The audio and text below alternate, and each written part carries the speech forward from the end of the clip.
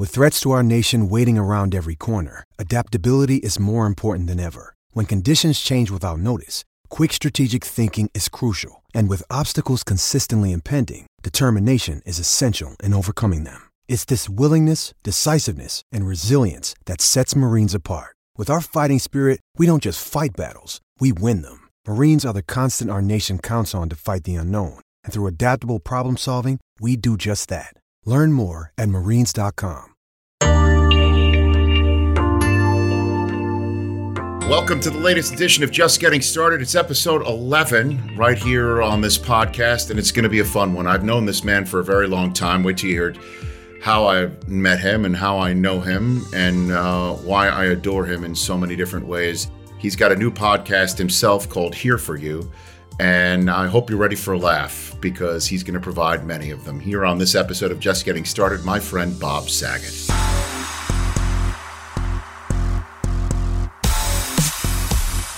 Here's my guest on Just Getting Started. I love this man. He is one of the best human beings on the planet, not only because I've known him a long time, but also he was at my bachelor party and he's kept quiet about it ever since. And he's got a podcast, Dynamite Podcast. He is here for us right now. He's Bob Saget. How are you, Bob? I'm good, Rich. When I see you, I miss you horrifically. You know what? It's funny. I'll tell this story. I have known you. I've been married, coming up on 20 years, and I've known you before that. Right. I've known you that long. But there's few people who I adore like you, Bob, and this is a perfect story for it. Here I am in Cleveland, Ohio, just 2 weeks ago, getting ready to do the NFL draft. And it's a big bear of an assignment. I mean, literally a huge assignment for me. It's hours upon hours upon hours of preparation on top of actually trying to execute it with aplomb and professionalism. And energy as I possibly can. And I look down at my phone and I'm wondering who the hell is calling me? Literally, who the hell is calling me? And there's few people I would actually answer my phone for. It's obviously my wife, Susie, who you've known longer than me. And love very much. My mother is one. Who I love very much. And Name anyone else. Anyone else. True. And then it's I look down at my phone and it says Bob Saget is calling. And I honestly answered the phone and I said, is this your ass calling me? Or is this really you calling me? Like I thought it. And it was you calling me, Bob. It was legitimately you calling me. But I was using my ass to call you. I'm able to do that. When I butt dial, I actually dial with my butt. That's impressive that you would be able to do that. Thank you. But you were calling me because you were about to go on Philadelphia radio or something like that? No, right? It was Barstool Sports, the NFL pick, because I'm an Eagles fan. But I wasn't current on the draft picks at all. But you were, though. You gave me 2 or 3 choices, like which ones are going to be. And I gave you a couple of them. And if I'm not mistaken, you already had the one that they chose. Did you? Well, I actually had spoken to, here we go, history. I had spoken to Michael Price, who is a Philadelphia Eagles fan and a friend, and he gave me some intel. But then I thought to myself, I'm desperate. I need more. And so I knew you were in the middle of it. I knew because I went right to your page and I knew that you were in the middle of it, but I figured maybe he'll answer and just leave me alone. Okay, please just here. But you gave me a lot, and you even told me a phrase about one of the gentlemen. But actually, I picked the gentleman. You did. You picked Devontae Smith. You picked him. I did. And they freaked out, and I freaked out because thank you. And then I showed this on the air, which only you could see, which is an Eagles fan card. Yes, it is. But I'm in like a tuxedo because that's the only picture we had at the time, instead of a jersey that says Eagles on it. And everybody, since I did that Barstool Sports thing, has been asking for how much are those cards? I'm not selling them. I mean, I'd mail them to people. You know, it's funny that I had the same. I still have them, fan of the game cards. And God bless my late dad. He would give them out to people who would come to the house and recognize my photograph on the pictures that they had in his house, in his condo, and they say, "Oh, is that your son, the guy from NFL Network?" And he'd say, "Yes." And if they did a good job, he'd give them a card. If they didn't do a good job, Screw it. He was not giving. He was not wasting. So basically he would call up and say, so, came to the house, we needed something to do. We had a plumber come to the house, a big fan of yours. I'm like, Dad, was he card worthy? Yes, he was card worthy. He gave them a fan of the game card. He had literally like a stack of them. He was the only human being on the planet who had these fan of the game cards. So I'm thrilled that you have one too. Did your parents have a museum in the house basically dedicated to you? Yes. A shrine. I was all over the house. There were TV guide covers. There's newspaper articles. My mother had a file on me. I'm like, do you work for the CIA? Or or do you want to work for Variety as an intern? What are you doing? And then my dad would be, so I saw you on television today. And I'm like, yeah, that's Dad, what I do. That's what I, knock on wood, what I do for a living here. So I saw you on TV. Wow, boy, you wore a sharp shirt today. Like literally, that's the sort of stuff I would get from my dad. Mine was my mother saying, I'm going to have to do her voice. She went, Bobby, could you do me a favor? I saw you on The Tonight Show. You were very good, but could you please stop saying that I wear a Viking helmet and culottes and tit plates? Please don't say tit plates. Because they let me say it and they didn't bleep it, but it was about my mom. And that's always kind of got me into trouble. And it's not always directed at the right people. So I have learned a lot. I had an HBO special once where I did a bit about my middle daughter, all my daughters are brilliant and wonderful and enabled women. 34, 31, 28. Hike. That's and the middle one I had talked about doing the laundry, and there was a thong in the laundry. And I was just doing a dad joke, which was, I'm doing the laundry. I'm a single dad at the time and was for a long time, for 23 years since their mom and I got divorced. And we just were talking a minute before we started this podcast. So yes, we're friends. And I know you didn't ask, but that's what's great about having me as a guest. You can go on hiatus. I'm going to get something to drink. Hold on. But I love it. It's great. Hold on. I'm going to go to the bathroom. I'll be right back. But I ended up saying that doing the laundry, it wasn't a thong. It looked more like an eye patch for a pirate. And I started going, aye. And my daughter said she got so much crap in school for that. And that's when I think after that special, there was a turning point in a lot of the stuff that I said as I got older. And then I got roasted, and then that I had no control. And I actually didn't like some of the roasts are cruel. And, right. They can be. And they shouldn't be televised, actually. Well, you got to speak to your buddy Jeff Ross about that sort of thing. Jeff's amazing at it, and Greg Giraldo was amazing, and Nikki Glazer's fantastic. Certain people are just so great at it. But, I would know how to do it now a little better. But sitting there and taking the beating, that's enough of that. Right. So the pod here called Just Getting Started. How did you get started, Bob Saget? What's your start here? On the podcast, before quarantine, I wanted to do a podcast. I've been out touring, doing stand-up, and thank God I'm going back again. Now I started a couple weeks ago, and I'm. No, but I meant, how did you get started in your career? We'll get to your podcast later my on. Whole career. I think how to get started in a podcast. I'm talking about my podcast. It's called Just Getting Started. There's the So logo the theme right of the podcast, yes, sir, is your podcast. Yours, yes, is how did your guest get started? Yes. And then we'll get to the here and now later on. Okay. Yeah. Right before quarantine, I it's a guy that no matter what stays to the answer. No, let me finish the sentence. I was born 64 years before quarantine. Yes. From Dolly Saget. And I was her fourth child. And it was a difficult birth because she was my mother. And and I loved her a lot. And I had a great dad. And then I was always trying to make friends. And I made 8mm movies and put friends in them since I was 9 years old, and made 60 hours of 8mm, Super 8, and then started to get into 16mm.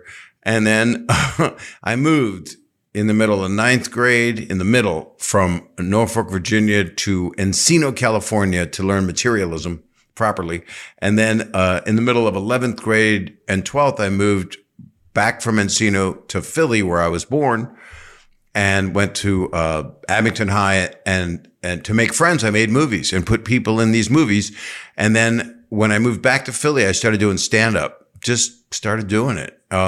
Did comedy songs, and I won a WMMR radio contest at a club called Grandma Minnie's, who I'd seen the Unknown Comic perform at. And then they said there was an open mic and you could win $500. And I won the contest for singing a song about bondage. Where did Bob's comedy come from? 17-year-old guy singing a song about bondage. Bondage. Good, clean fun. It's bondage for everyone. Masochists and sadists unite one and all. Bondage is the rage. Come on, let's have a ball. Ooh, woo, woo, woo. Yeah. Do you have your guitar? Were you playing your guitar? Yeah. Okay, what else am I going to do? I mean, just that would have just bombed. And it was, the joke was, it's a 17-year-old with a comb over and welding glasses singing a song about bondage, super nerd. So I would always have a sick sense of humor. Got it from my dad, and it's how we got through life. And because we had a lot of tragedies. So then I would take the train to New York and wait in line 12 hours, do the sign-up sheet at Catch a Rising Star and the Improv. And then at the same time, you ask the question. It's the name of your podcast. This is great. The answer is longer than the podcast. And then I went to school at Temple University, was a pre-med student, sucked at that because I don't know what numbers are. And then I do if it's an f-stop or a lens size. So I went to the film school and made a documentary and won the Student Academy Award for a doc I made about my nephew, Adam, who you've met Adam. Of course. And he's doing really well. And he went through surgery. That's what the movie was about, face surgery. It was a very serious documentary, and he narrated it. That's why it won anything, because Adam is a very special guy. Right. So you're doing all this stuff, and let me just pause for a second. And so you're taking the train while you're a pre-med to figure out if you really want to do this, or you knew from the very beginning this is what you wanted to do? Like, why pre-med? Did not know. I swear to God, I didn't know. Well, I wanted to be a doctor. I wanted to help people. And then for some reason, I found out comedy kind of can do that in a weird way. Sure. But especially if you're operating on their lungs. I'm not a licensed doctor, but I'm going to cut you open and tell you jokes. So when people in my audience have trouble breathing, I just go and cut the trach. I go right in. I do what a paramedic would do. But I also did improv comedy, sketches, long sketches, with a group called Mixed Nuts that were at University of Pennsylvania. So I was one of the few Temple people, or out of any school outside of U of P, that got to perform in their all-star review, their big show. And so I was doing improv, studying film, and making films, or trying, if you call them films, and doing stand-up. So it was all, I developed an act. Steven Starr, the restaurateur, owned a comedy club called Stars, and I opened for Frank Stallone and Valentine. And I opened for Rich Hall, who used to be on Letterman a lot. SNL. Again, SNL. Yeah, and SNL. Sure. Really funny guy. I knew him from early days at Stars at this club. And so I was a Philly, I grinded my eye teeth. Right. Well, I was welding and I had the grinder. I got nothing, but that's what happened. That's how funny I was. So I came to LA. Right. So then you come to LA and then you hit it. It's like, because again, I guess, because we had Bill Burr on a couple of episodes ago, Bob, and he remembered a time where it was snowing outside. He's up there in Boston. He had a gig in Providence, and he literally thought, do I stay at home and it's nice and warm and I could, drink? It's right around, the holidays and do his reveling, or do I get in the car and this is the gig. This is the life I chose. And he got in the car. And did you have any moments like that for yourself where you thought maybe? Mine was accidental. I came to LA. I didn't go to my graduation from Temple University because I won the student Oscar. So the Academy flew me out with 9 other winners. And I met Howard Koch, who was the president at the time of the Academy and the head of Paramount, and Steven Spielberg. I met after Close Encounters is when I met him. And I met all these people. And then I went up at the Comedy Store because I brought my guitar and I would sing while my guitar gently weeps and turn a valve and water would pour out of the guitar. You had to be within the first 2 rows or there's no joke. I mean, it's not a magic act and props are not well thought of and music acts are right above mime to some people. But I wrote good comedy songs, I thought, and it worked out. And the owner of the Comedy Store, Mitzi, said, you shouldn't go I was going to go to USC grad school. You shouldn't go to grad school. You should work here. And I went, okay. And then the next night, I got a spot and Letterman was my first MC. Get out of here. Do you want me to leave? No, that's a phrase. That's a phrase. I don't know a lot of phrases. No. So Letterman get out of town. Yeah. So I get on a train? All of a sudden you're taking it too literally. So Letterman was the MC of your first night at the spot. Yeah, he was. And he was a hero the moment I saw him. I mean, he was like one of the stars of the store. And Leno was there, and Michael Keaton and Billy Crystal. All these people were there. And that week, within the first 2 weeks, I met Robin and I met Richard and Williams and Lewis were coming up. Those are the people, or Pryor? Richard Pryor and Robin Williams. And I knew them my whole career. Yeah, so I literally was like a guy that had weird stuff that I said. I just said weird stuff. I didn't curse a lot, but I did when I was allowed to. You know, when I was on the road, I was like a headliner right away in my early 20s because I was on Make Me Laugh. Oh, I remember that show. Sure, of course. Bobby Van, right? Wasn't Bobby Van was the host of that show? I remember that. Sweet, sweet guy. And a lot of comics. Bruce Baum, Baby Man Baum helped me get on there, and that show had Gary Shandling on it and Howie Mandel, and the unknown comic was one of the popular ones, Murray Langston.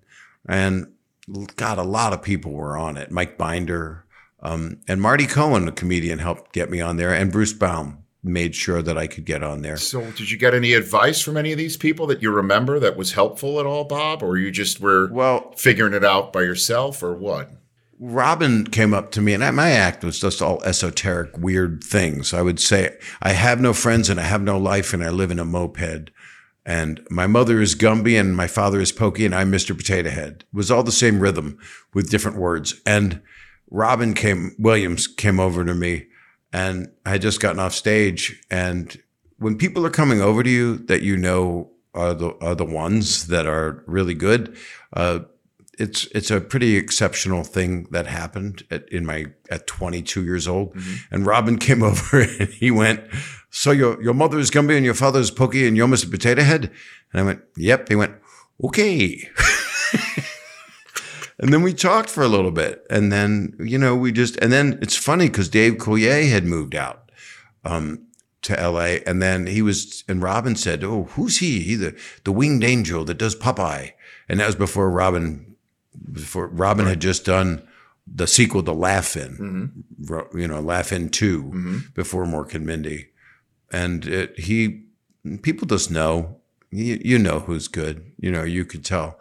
And Robin complimented me by letting me know that he thought I was somebody he wanted to talk to.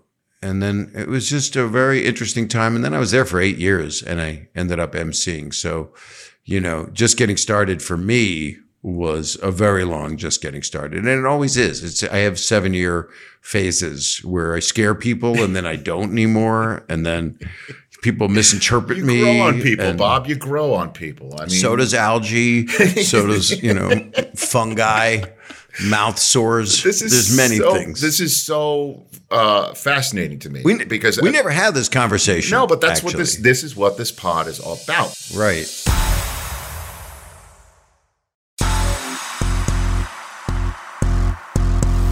So what would you consider your biggest break outside of obviously walking into the Comedy Store just at its height and zenith, and then you have all of these people as your colleagues, Right. Well, they weren't my colleagues. They were my elders. You know, But they then were.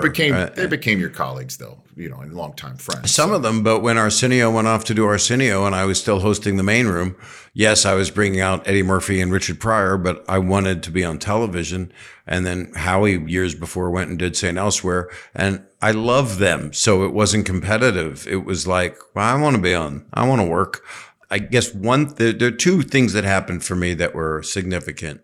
And that was the Rodney Dangerfield, his very first young comedian special.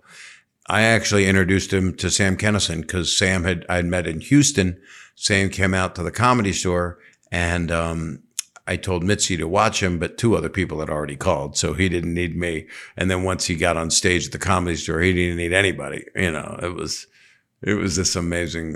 So is that how Sam Kinison wound up in Back to School? Because you introduced him? Yeah. Well, I wouldn't say I'm the reason. I would say that it would have happened anyway. Sure. But I was there saying, Rodney, this is Sam Kinison. And then Rodney went, excuse me, Bob. Sam, man, I can't believe it, man. You're unbelievable. And Rodney was just, he put me on that young comedian special. I was on before Sam and I had a 15-minute set. I did really well. And then Sam blew the roof off the room, and that made my set 4 minutes long. and Sam's was, 12 minutes or something. He was the fire explosion out of the special, but that still was incredibly significant for me, and it meant a great deal to me. And then the next thing that happened a couple years later, because of course you never think you're going to work again, and Richard Pryor, he did a movie called Critical Condition. And on an open audition, Marjorie Simpkin was the casting director, and I met Michael Apted and was in a movie called Critical Condition. And that was being able to work with Richard and Joe Mantegna, and that was my second start. But I was getting older already. I was 26 or something. And then I thought I'd never work again. And then I did a lot of road. I did a lot of touring. I did a bunch of shows, did guest spots on shows. And then finally got this show on CBS, the morning program, and then got fired from that because I was too hot for morning television. I would imagine. Wait a minute. Because we all know what happens in your career and where we eventually get to for, right. You're the biggest pop culture. Well, we don't know yet because we're still going to watch this new thing that's going to happen because I'm different now. Yeah, I'm sure Bill Burr was probably telling you it's different now. When we go out and do comedy, which I have to do more than ever, it's really different now for me. What do you mean? It means more to me. It means even more to me. I feel like I have a responsibility now, almost in a fatherly sense, to not, if I'm going to cross boundaries, I better tee it up really well. If I'm going to say something horrific as a joke of how horrific things are, as a comment on it, I better have a 2-minute tee up and then a 3-minute apology prepared and ready to, it just becomes conversational. It's more of a conversation now than it's ever been with me than just joke. It just it's not the same anymore. Right. So, why did I get fired from the CBS morning program? Because like I said, I've never heard that you did a CBS. Was that a national gig or was that? Yeah, it was on Against the Today Show and Good Morning America. It was the predecessor. CBS This Morning? It was before that, but they turned it over. You ready for this? You'll appreciate this, to the entertainment division. Now, CBS News didn't take too kindly to that. That's not what CBS News wants to do, is turn it over to the entertainment division. Yes, Mr. Paley did not build the news division, so it can be turned over to the entertainment division. Exactly. So you were doing what? Like Good Morning? I was the host. Bob Saget? No, I was third banana. The hosts were Mariette Hartley and, the actress Mariette Hartley and Rollin Smith, who had been he's a hardcore newsman. Hardcore newsman. And then Mark McEwen, dear Mark McEwen, was the weather and music coverage of all music acts. And he, was there for, 10 to 12 years or something. And then he went to Florida after that. But this show lasted 9 months, but I lasted 5 months because one morning, Mariette Hartley said, Bob, are you a type A person? I would be there for chat, just to chat, to be the humorous chat, like Drive Radio. And Bob Shanks, who started Good Morning America and wrote the book. I don't know if you remember the book, The Cool Fire, but it was about television. And he's a historic man. He hired me off of a William Morris sample tape. And then I'm there and Mariette Hartley says, are you a type A person? And I said, yes, but I'm trying to work on my ANES. And what I meant was A-NESS, but it sounded like anus. So they sent me to my room, and my room didn't exist. There was a stairs and then a door, and the commercial breaks were 13 minutes apart because it was 1986. And I had to stand behind a flat for like 10 minutes. They didn't let me come back down. And I knew right then and there that I would no longer be on the show. And then the following week, I was just going, it's 15 minutes after the hour off camera. So and I was discovering comedians. I would have comedians on like Roseanne and Joy Behar and different people. So is this why Al Roker never said, here's what's going on in your neck of the ass, Bob? Is that here's what's going on with your head up my ass. With your neck up up to your neck. And no, I took it too far. Yeah, no. It's okay. It's all right. But maybe you're a nest. Well, Al Roker and I let me explain. Al Roker and I one time played chicken in a pool. So he was on my shoulders. So that actually did happen.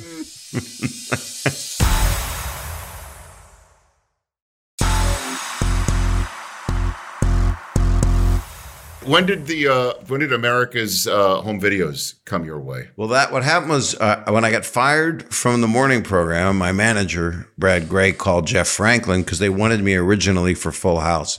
And they removed an actor who was very good in the part, and they hired me after I screen tested.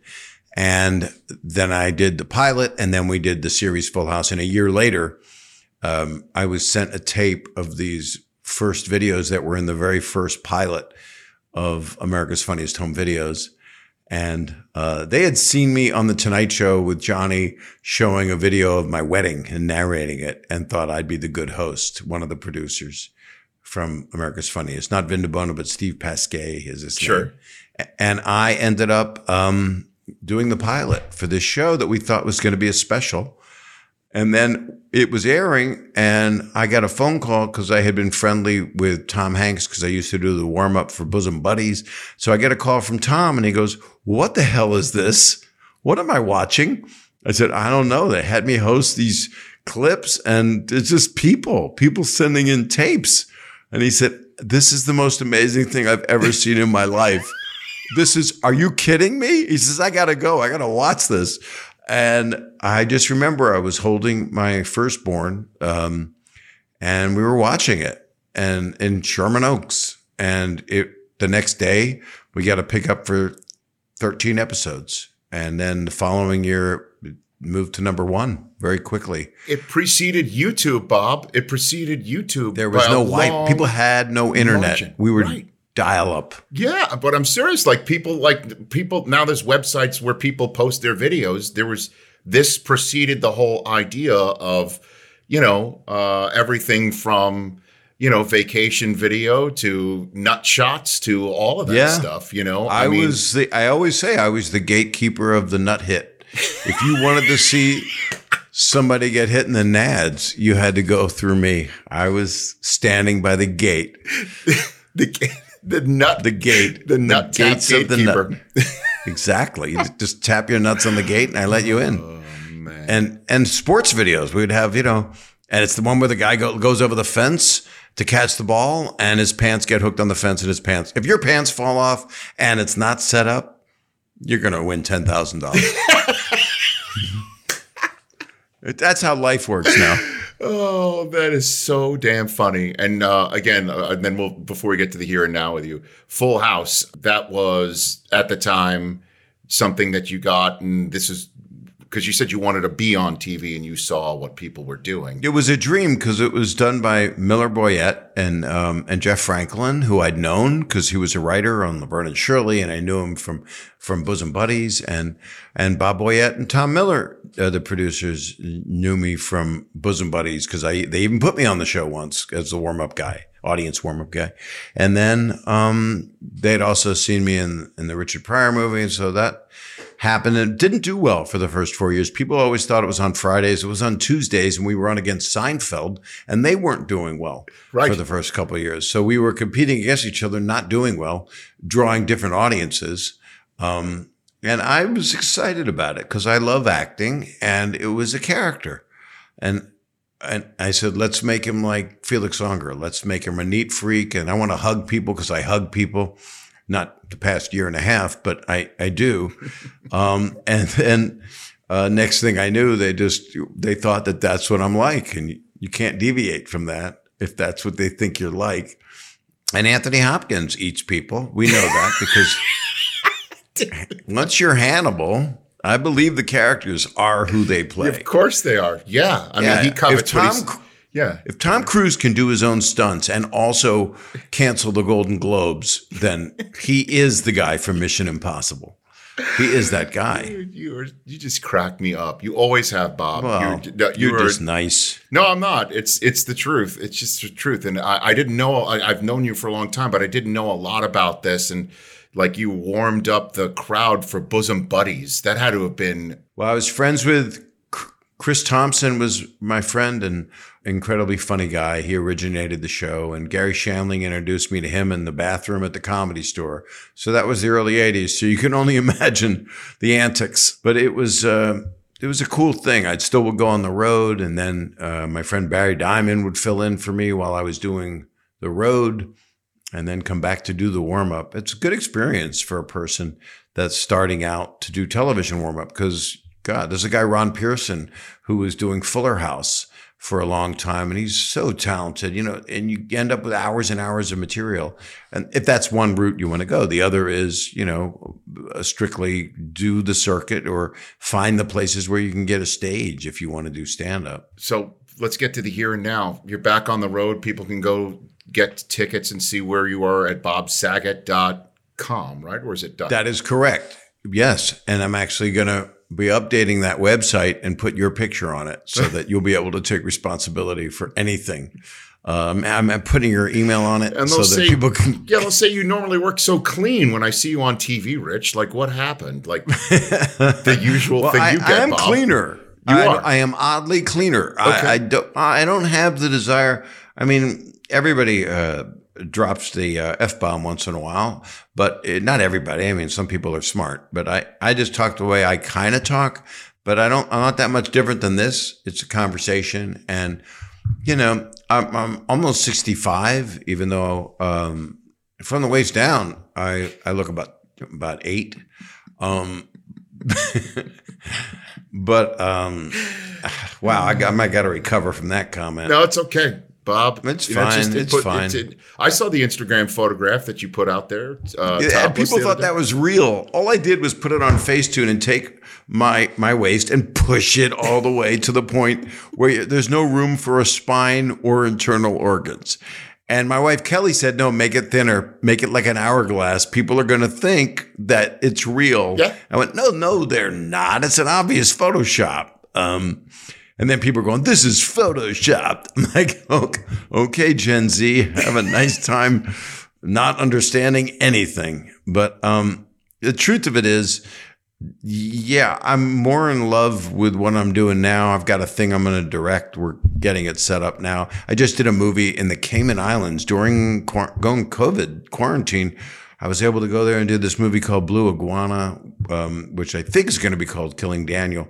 But it was directed by Jeremy Lalonde, who's very good, and it had really good people in it. It was Joel David Moore and Jason Jones and Carly Chaikin and Marilyn Rice Cub and Chantel Riley, all good people. And so we'll see how that does. And then your look at your my guest podcast list Bob Saget's here for you. Now walk me through how you did that.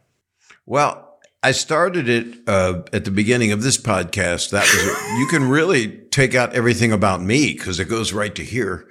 That's how I started incorrectly. I didn't get the concept of your show, okay, which I like because it's great because people do like hearing about how people started because then they're trying to figure out how can I make my way in the world if I want to be an athlete, if I want to be anything, no matter what I want to do. I want to run a company. I say Bitcoin, everybody. That's the way to go.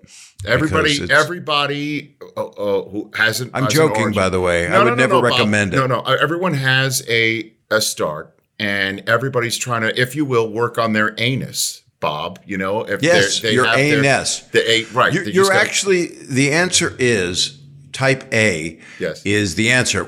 I'm a workaholic. I've always worked very hard. I'm not satisfied unless I work really hard. So, you know, if I'm not around, well, nobody's been able to be that around during this time. I was able to do a movie and do some stand-up, which is a miracle, but be on some shows like The Masked Singer. You know, it's like, oh God, for three years they said you want in this household, Bob. I can't believe I didn't reach out to you. Oh my God! What happened is, for 3 years, they said, you want to be on it? I'm like, no, I'm good. You know, I'm okay. I don't want to be in a mascot suit. I'm fine. And and then Ken Jeong's a friend, Robin Thicke's a friend because I was very close with his dad. And then one day after 6 months of quarantine, they said, Craig Plestis said, do you want to be on it? I said, pick me up, test me every day, put me in a mascot suit, put a visor on me, beat me with a fungo bat. I don't care what you do to me. I'll sing anything with a head that weighs 40 pounds. Cut off my larynx. Kill me. I don't care what you do to me. I got to be around people even if I'm not allowed.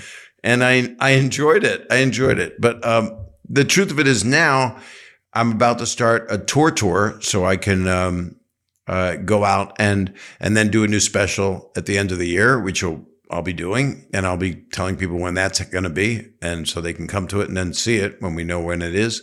And I'm also working on a bunch of stuff. I got things in development, as they say, because I don't want to. People say stuff sometimes like, "Oh, I'm doing this and that," but you know, even if you read it in Deadline Hollywood, it doesn't mean that it's got to be out. You got to see somebody saying this will be on this streamer Tuesday. But you're on every day. Yeah, I'm on too much, Bob. I'm trying to be present for my kids. You know, but here funny thing. So kids are not as important as a career.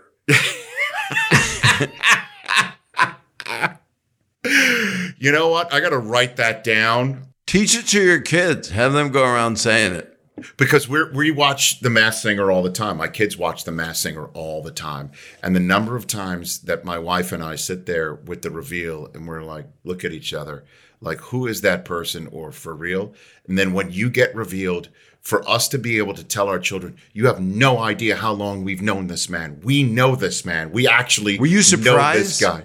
Oh my! Were you surprised? Yeah, Bob. To say the least.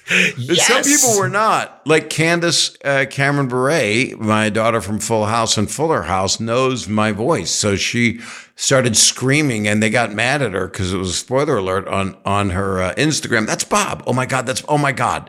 Oh my God. Yeah. I mean, we know your voice and your cadence, I would say, but not enough to, cut through all of this stuff. And, for us, we're trying to relate to our children with this show and best we can. Because it's family television. It's kind of like what all those appointment television shows used to be. It's really quite an amazing success that so many people love it. They do. They love it. And, they always sit there. And so here's the rule. They always think it is the most famous person in the world underneath the mask. They always think that. So the number of times. And then I took my head off. No, that's not the point. Where the number of times. Well, it ain't The Rock. So here's it. There's a deal in the house, and this. God bless them. They're still so young. This is the drama, part of the drama of the reveal in the house for The Masked Singer. They get $100 if it's an Obama of any name, an Obama, Beyonce or LeBron James. If it is an Obama, LeBron James, or Beyonce, because they're always thinking, that's got to be Beyonce. Children? $100. That's when you pay them? They will get a crisp $100 bill from Dad. That's the rule. terrible. It's a gift if they It's guess. a gift because I keep telling them. They keep saying, "Oh, it's got to be Barack Obama. Oh, it's Beyonce. Oh, it's LeBron James." I'm like, "It's not." And they're like, "What if it is? If it is, I give you $100." I love that your kids don't know how showbiz works. They don't. That LeBron James is not getting in that costume. I'll tell you, the only person that might never get in it that I wouldn't be shocked is Kevin Hart, because he literally is in every single medium that exists. And he's so amazing at everything, but I don't think he would have time to do what you need to do, because you got to rehearse, you have to work. Yes. But I don't think you're going to see movie stars that are out working movie after movie being able to put the amount of time in. Right. What about the 44th president of the United States? Like, they're like, that's Barack Obama. I'm like, no. Right. As a matter of fact, we'll just broaden the entire scope. Sasha Malia or Michelle as well. Any Obama. Name an Obama. King James or Beyonce, they get $100. What about George W.? Do you think he would do it? I don't think so. I don't. But He they also paints don't. pictures of dogs. He might come out as a little puppy, and that's the biggest hint ever. What were you again? What was your costume again? Squiggly monster, and I chose it because it looked like a lot of boobs all over my body. And I'm sorry, everybody, if that offends anybody. I'm talking like like another planet. No, you know, I mean. You know, I don't know what to do because I don't know. I looked like something from another world. You know, it doesn't. And they looked, and I wanted the eyeballs to twirl, and they said they can't do that. They have to be fixed. I said people are going to think they're. I said people are going to think they're boobs, man boobs, and they said we don't know if he's a man or woman. And I said I am so invested in this character. And I had forearms and lobster claws. And to keep me calm, they had a bucket of drawn butter for me in the back. I'll tell you who I was really pissed off at is Paul Anka, who I never knew was broccoli. Now, if you're telling me that I'm competitive with broccoli, then you know that it's either the pandemic or I got career problems or both. I'm angry that Paul Anka is broccoli. I don't know. This funny thing is just, I guess, to bring this all full circle back to my parents. For some reason, I don't understand why. My parents, I grew up with them telling me that they had such an animus, a hatred for Paul Anka. I don't know why. He never did anything to her. They hated him. Yes, my mother could not abide he wrote so many great songs. I don't know. The Tonight Show theme, too. I mean, all of it. I don't know why. So he wrote the lyrics to My Way. I don't know. I don't know what to say other than the fact that for some reason when Paul Anka was revealed as broccoli and I called my mom up, I'm like, guess who was revealed? Oh, like honestly, that's the voice. Oh, was it a height thing? Are they? I don't know. I don't know. But do they profile height of people? I don't know. But every single 5 minutes in this conversation, something's come up that's reminded me of my own past. My grandmother's name was Grandma Minnie. So you went to Grandma Minnie's, a comedy show. Oh, that's interesting. It was not my Grandma Minnie. I know that for a fact. So it's really amazing. No, it was actually the owner's grandma. There you go. So there was another Minnie. And Philly, what city did you come out of? Staten Island, New York, sir.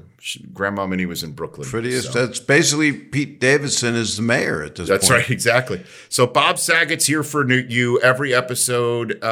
New episodes come out every Monday. Tiffany Haddish, Jason Sudeikis, Whoopi Goldberg, Norman Lear.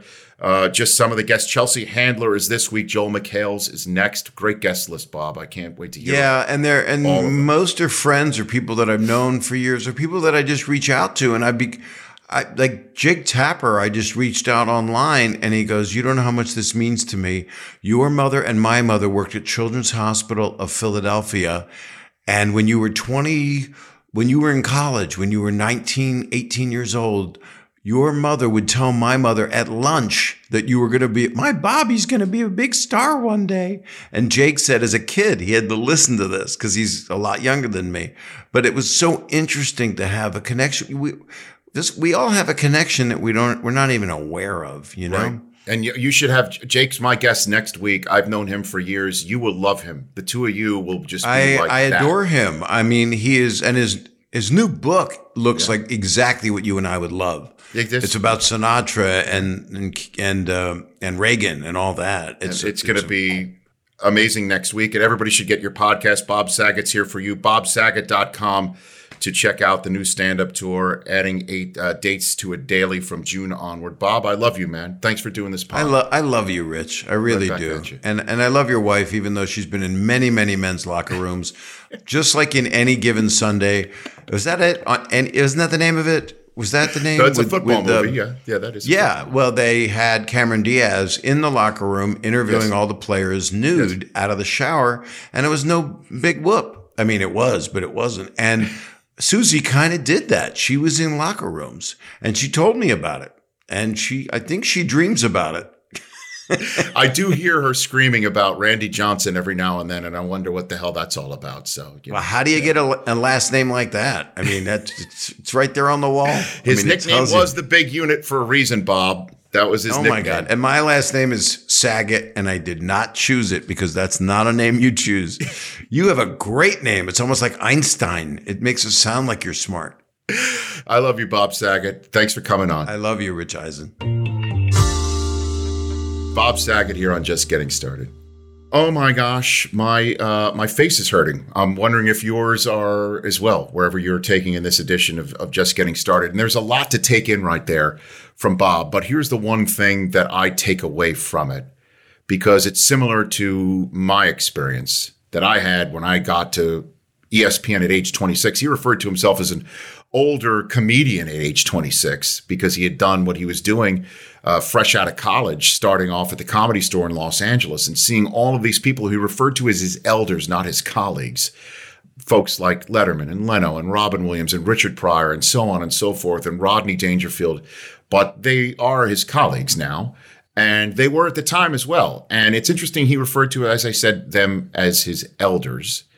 And that is a way that I walked into ESPN at age 26, where I was struck by lightning. I've told this story a few times. If you hadn't heard some of this before, I share my own personal experiences here on the podcast coming out of the interview, where I pull on a little bit of a strand from what I just heard from my guest, from their origin story experience, if it dovetails with mine or reminds me of a moment of my own.